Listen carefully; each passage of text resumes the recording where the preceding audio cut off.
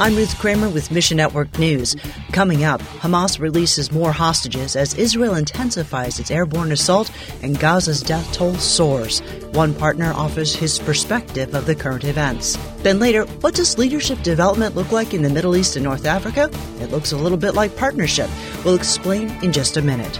First, the Hamas-run health ministry in Gaza says Israeli airstrikes killed more than 700 people yesterday. It's the highest 24-hour death toll since October 7, when Hamas militants slaughtered more than 1,300 Jewish civilians. Those who survive attacks in Gaza today have little hope for recovery. All 5 hospitals are filled beyond capacity. Samuel with Redemptive Stories offers a biblical perspective on the cost of war. We should never be thrilled, never be celebrating the loss of human life, because it's a life that's lost without having the opportunity to come to true repentance, true understanding of who God is through Jesus Christ and what he did for us. Israel has vowed to annihilate Hamas, and a pending ground invasion could expand the war across borders. The loss of life on both sides is horrific. And I don't always feel like the church in America is understanding of the humanity of both sides of this equation. We are plotting one side against another. But I would say that Jesus's way was never about violence. It was never about my country against your country. It was always about his kingdom. Pray for an immediate end to the war. Pray that people will experience the love and hope of Christ as believers meet needs in Gaza and Israel. Meanwhile, it's been over 2 months since a violent attack broke out against Christians in Pakistan's Punjab province. Dozens of Christian homes were attacked and at least 32 churches burned. Now, Jason Wolford, president of Mission Cry, says they can't go back to work. They can't go to school.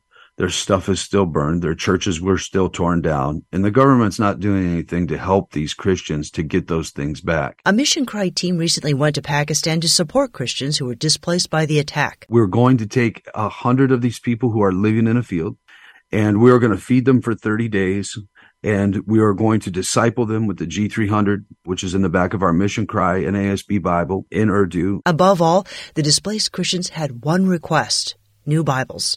Mission Cry is giving every believer a Bible to replace the ones vandalized in the attack, and you can help. I'm asking people to pray, but I'm also asking people to help fund the containers and help fund these projects that we do, because it's the one thing that gives these people hope, because everyone is forgetting about them, but a few Christians. And so pray and also help give to make a difference in the lives of these people. We'll connect you at missionnews.org. Finally, in the Western world, professional development often involves a series of online courses you take to earn credit, or you might attend workshops at an industry conference. This approach doesn't work for Christian leaders in the Middle East and North Africa region. Fadi Shariah with MENA Leadership Center says, the target group are more of community people. They would love to work, learn, live in communities. MENA Leadership Center trains and equips Christian leaders so they can do more of the good works God's laid upon their hearts. They are going to tailor those training programs for people from their own group. We have people coming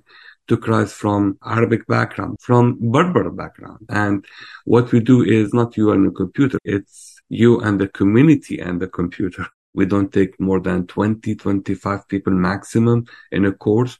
And we believe it should be not only from the instructor or the trainer, but also peer-to-peer learning. And this is very important. Heavy persecution throughout the MENA region already presents problems for Christian leaders. Will you remove one obstacle by connecting these believers with the training they need? By supporting us, you're supporting the work of the Holy Spirit in the MENA, accelerating the gospel and building the capacity of Christian leaders working in the Middle East and North Africa. Mission Network News, a service of One Way Ministries.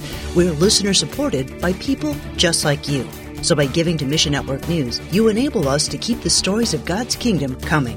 So join us here on Facebook, Twitter, or Instagram.